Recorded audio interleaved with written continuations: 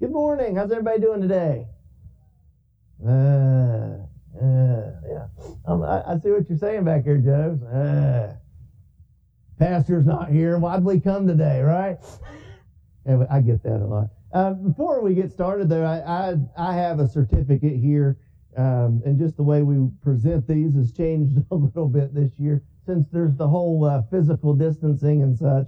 But I just want to say, on behalf of the West Virginia Baptist Convention, American Baptist Churches USA, a giving certificate to Madison Baptist Church, and just to say thank you all so much for the support that you give to us as the West Virginia Baptist Convention, because our mission statement is doing Christ work together. And it's because of you and the other close to 400 churches around this state that we can do the things we can do together. And so thank you all. And it's been a hard year for all of us, hasn't it? I was supposed to be in at Cowan as a counselor a couple of weeks ago for High School 1 camp. My wife and I have been doing that for a while. Our youngest daughter turned next to last year. She's going to be a junior in high school this year. And so it's been hard, and I really hate it for the seniors. Anybody graduate high school this year? You did? I'm sorry. I mean, this is horrible, isn't it? But traditionally, things have just gone awry. But then on the other hand, I've seen our family, we go to New Baptist Church in Huntington, and so for some of the kids there that live in the neighborhood, now they got something I didn't get. They got a parade around. Yeah, everybody going around with signs and stuff and honking, and it's just different, isn't it? And so having 0 kids go to Cowan this year, it's hard because of that ministry. Having extremely limited ministries happening at Parchment Valley has been hard. And even BCM, I was talking with Rob Ely, who does BCM at Marshall, and of course was at Cowan for about 100 years, but just trying to figure out how to do ministry on Marshall's campus. They do small groups great, and they can keep doing that. The struggle is, how do you fit 300 kids into a 200-person auditorium on Wednesday nights, right?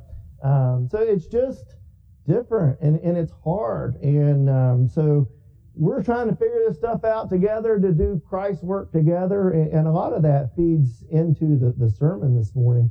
If you have your Bibles or your bulletin, you can turn with me to Nehemiah chapter 1. And I just want to say, Joe, I very much appreciate your testimony, because so often you think, from a worldly standpoint, how do we define success? We all want the best job. We all want the this. We all want that. And so often we can find ourselves chasing the wrong things. I can say from my own personal standpoint, I was a telephone man. Woo-hoo, loved that. I was a cable splicer, worked more overtime than I ever wanted, made a lot of money every year. And God called me into ministry. I took about a $70,000 pay cut. And you know what? The cool thing was, within a year, we were better off financially than we ever had been before. And that's a God thing, folks. And so when we follow God's call in our lives, that's where we find true success, when we're doing what God's doing. My oldest daughter just finished her freshman year at Marshall. And it's funny, she's been a straight A student her entire life. She's way smarter than her dad. I don't know where she gets it. But she's going through and doing this, and she could literally do whatever she wanted to do. And so what's she going to do? She wants to be a high school math teacher. And it's so funny how many people say, why would you want to do that? You can do anything you want to do.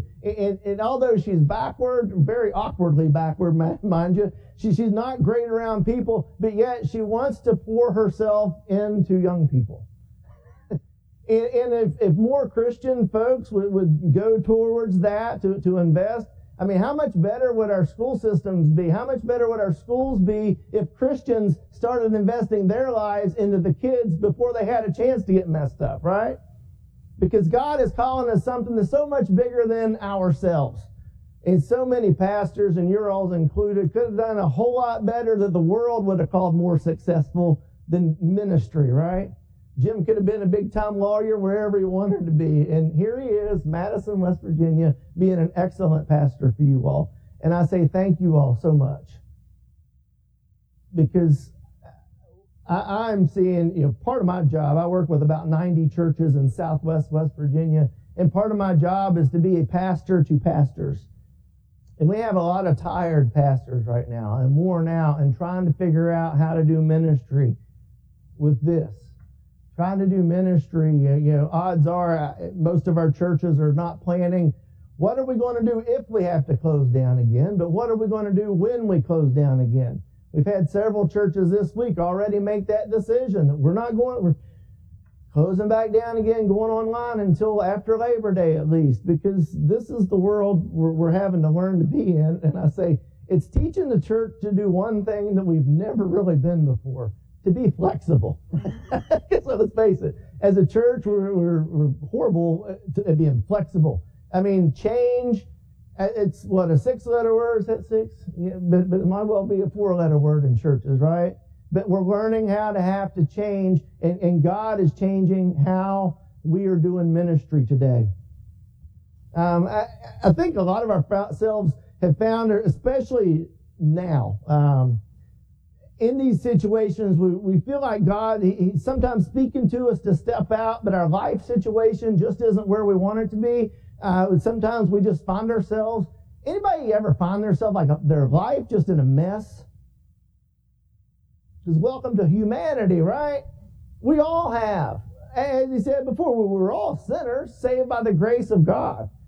I often say, and maybe I've told you all before, it's by the grace of God I didn't find myself dead in a ditch a long time ago. Because that's where I should have been. It's what the life I was living, that's what I deserved. But God had a better plan. We find ourselves saying sometimes, God, I want to serve. Right. It's actually is Jerusalem. God's people were taken into exile, and Jerusalem was destroyed. So you imagine somebody coming in here, another country, if you will, running us out of West Virginia. You could say running us out of Madison, and then destroying everything that we held dear.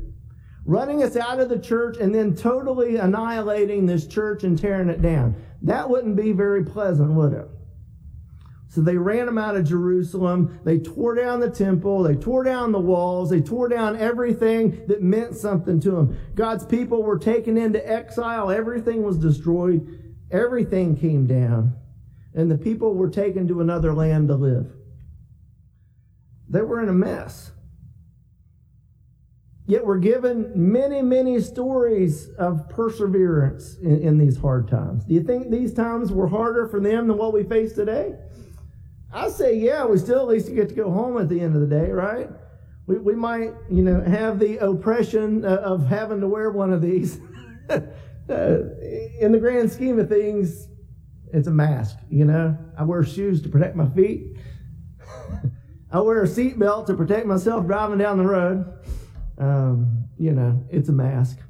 I think a lot of us need to get over it. But see, the book before Nehemiah is Ezra, though. So where we learn after 70 years in exile, there was a group of about 50,000 Israelites that were then allowed to return back to Jerusalem to rebuild the temple. 70 years in exile. I mean, it's a whole generation, 2 generations. This didn't happen very quickly, the temple getting rebuilt. Anybody remember the funny name in the Old Testament? Zerubbabel? It's a funny name. I always forget where it comes from. But Zerubbabel led the first return to Jerusalem around 538 BC, 538 years before Christ. About 80 years later then, in 458 BC, Ezra led the second return to get the temple finished. And after about 13 years later, we catch up to where we are today. So 93 years approximately after the nation of Israel was taken into exile, we get to where we are, almost 100 years.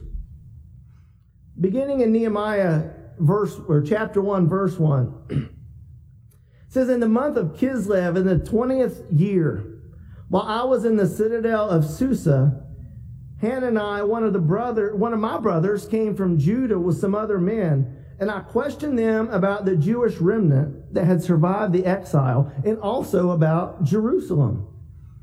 They said to me, those who survived the exile and are back in the province are in great trouble and disgrace. The wall of Jerusalem is broken down and its gates have been burned with fire. When I heard these things, I sat down and wept. For some days I mourned and fasted and prayed before the God of heaven. And then I said, Lord, the God of heaven, the great and awesome God who keeps his covenant of love with those who love him and keep his commandments. Let your ear be attentive and your eyes open to hear the prayer your servant is praying before you day and night for your servants, the people of Israel. I confess the sins we Israelites, including myself and my father's family, have committed against you. We have acted very wickedly toward you. We have not obeyed the commands, decrees, and the laws that you gave our servant Moses. Remember the instruction that you gave your servant Moses, saying, if you are unfaithful, I will scatter you among the nations. But if you return to me and obey my commands, then even if your exiled people were at the farthest horizon, I will gather them from there and bring them to the place that I have chosen as a dwelling for my name.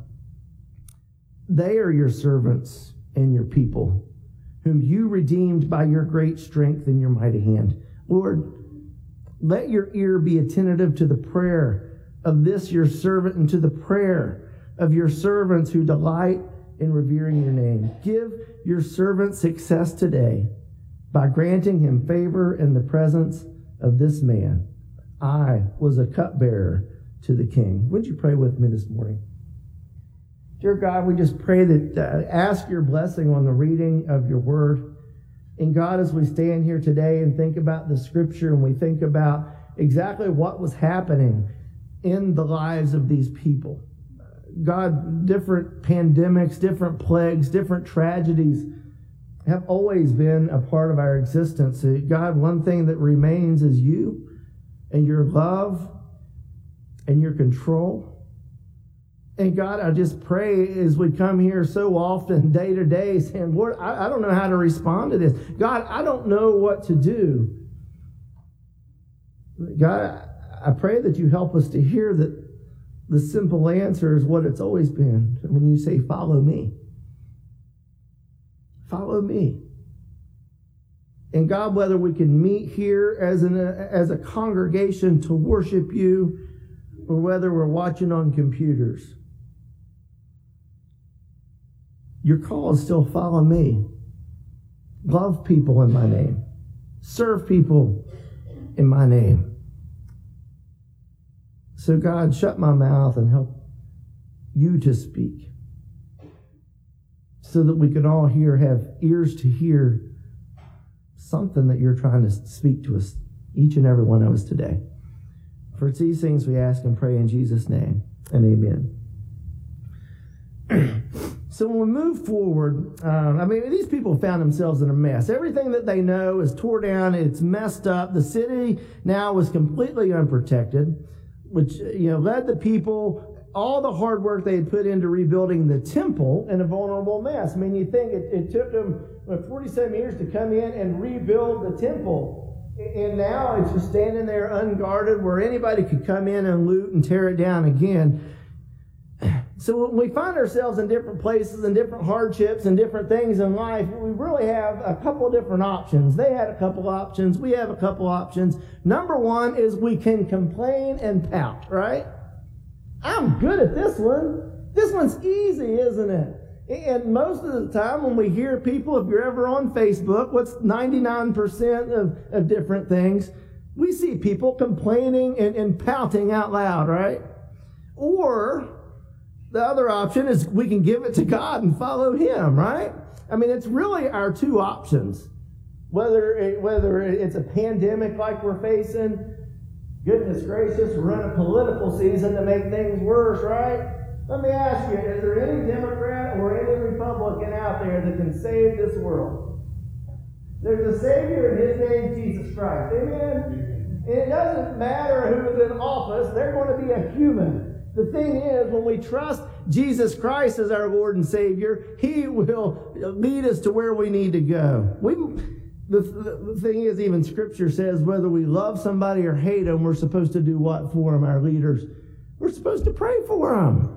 We're supposed to lift them up in prayer. And I've always said, as a pastor going through different seasons with different presidents, different governors, this and that, if we would pray for these people as much as we would complain about them, we would see ourselves in a much different America, I believe.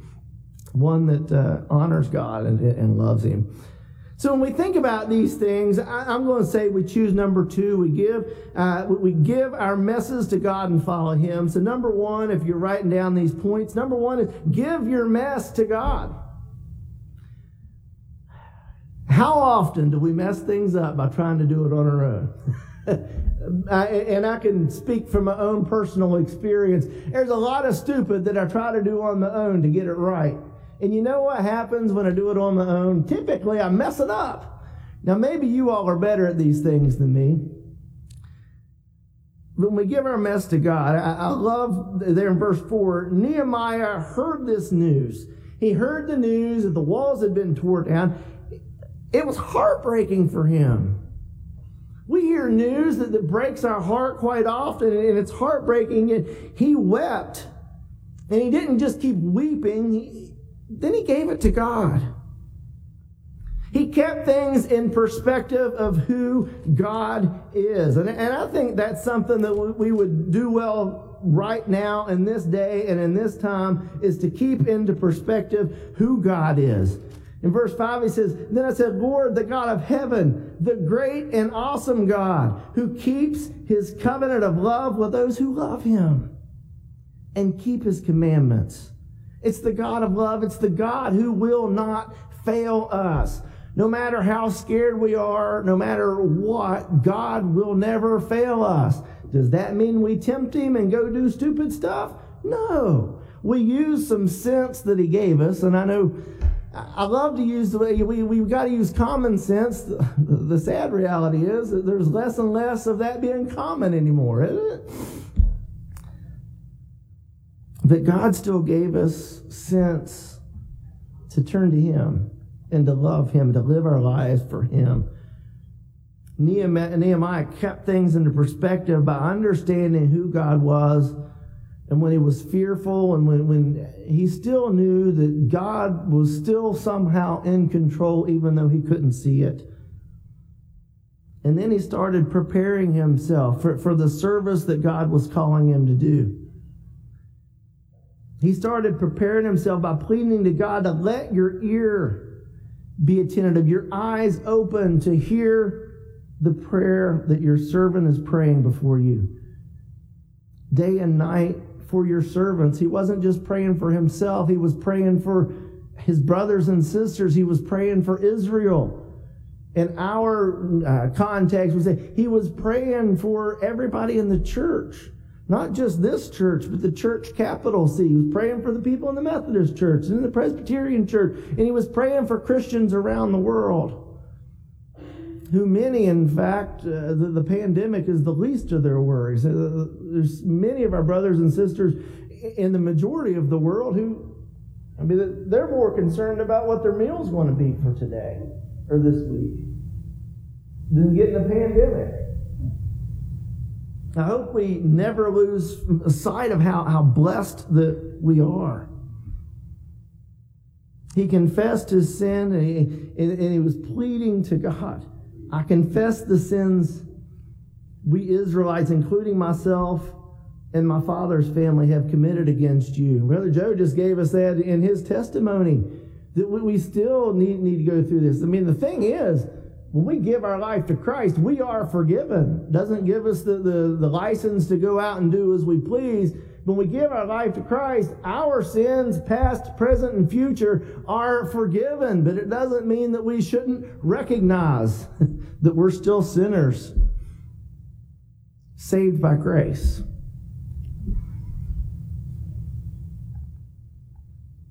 And not only understanding that it was his sin, but it was his family's sin. And then our sin has been committed against God. I think it's very easy for us to look around the world where the Bible teaches us not to judge, but we're judgmental people, and it's unfortunately the way we are. We look and we can justify our sin by saying somebody else's was worse, right?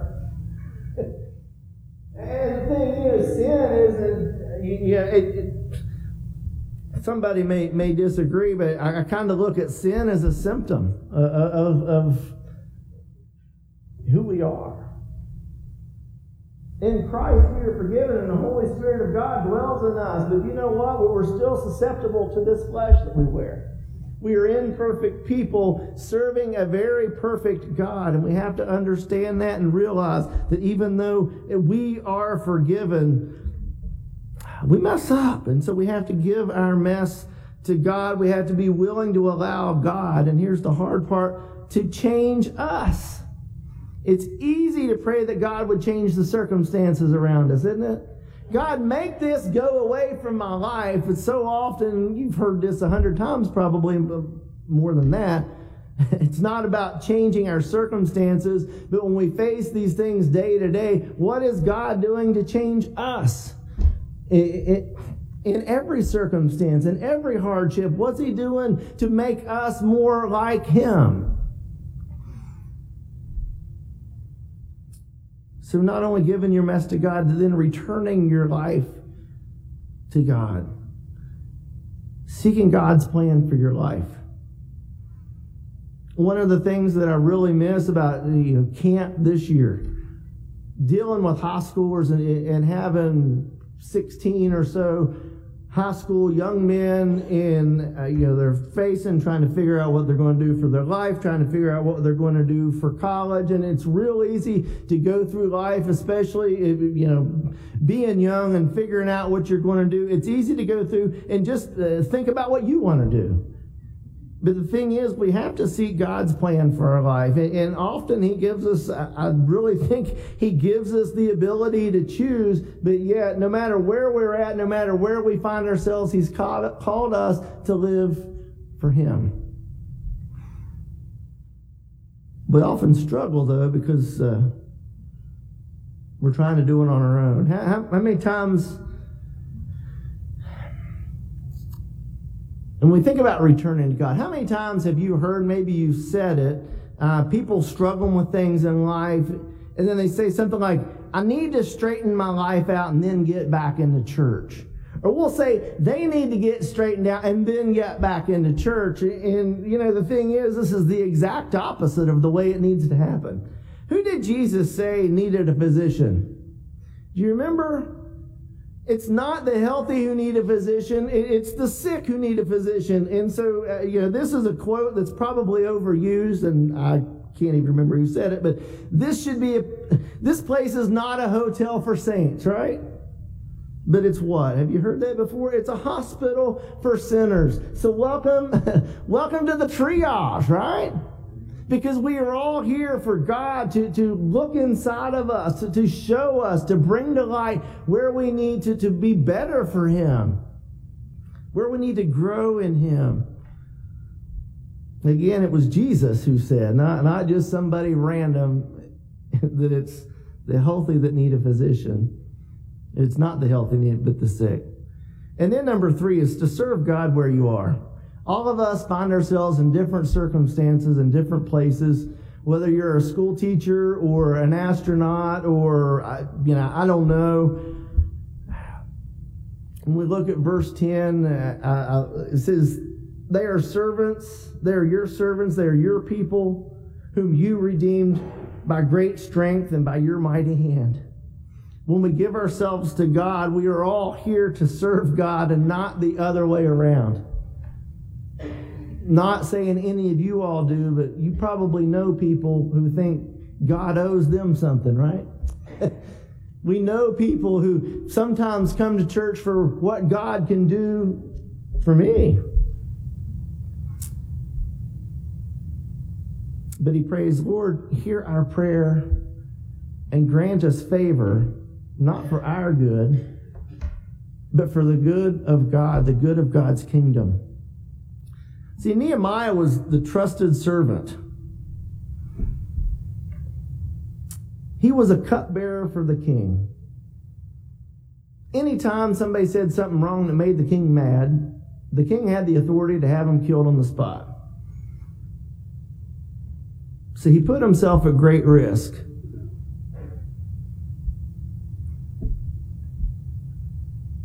Lord, hear my prayer. Grant us favor. Number one, we need to use our present position to serve God, because we can make all the excuses in the world. I'm not good enough. I'm not in the right place. You don't know the people I work with. You don't know my family. That doesn't mean it's going to be easy. And then Nehemiah prayed again for success, not just that God would remove the situation, but that he would use him and his brothers and sisters to advance God's kingdom, to build this wall. He didn't pray for personal success. He requested success for God's work. And this is a choice. Each and every one of us, as we sit here today, we have to choose to follow God where he leads us, to give our mess to God. To do that, we have to admit that we are a mess, that we have a mess, and that we need to be saved from our mess. Sometimes we just got to clean out the closet, right? Return our life to God. And we do this by believing in God's Son, Jesus Christ, as not just our Savior, but as the Lord of our life, who we follow. Jesus said that he is the way, the truth, and the life, and that no one comes to the Father except through him. And then to serve God where you are, we have to choose to follow Jesus and choose to serve him wherever each of us are. So as we close, my prayer for us today reflects that of Nehemiah. Lord, God, help us to turn to you. Help us to live for you and choose to serve you. God, give us success today in serving you in the midst of our own little worlds. God, give us success today in serving you in the midst of this pandemic, in the midst of our own messes. And God, help us to be world changers today, not to make ourselves look great, God, but to lead people to you, to live for an eternity in your kingdom. God, be with this church as we move forward, to understand where you're leading, and God, to have the courage to step out and do what you've called us to do. That even if our churches are closed and we can't meet, that we don't see the churches closed, but we see the mission field is open. And God, I just pray that if there's any here today wrestling with issues in their life, maybe of control, maybe, God, just wishing they were somebody else or in another situation. God, I just pray that you speak to us all and help us all to be our best in our current situation, and not waiting for our situations to change to be our best. For it's these things we lift up and we ask and we pray in the precious blood and the precious name of Jesus Christ. For amen.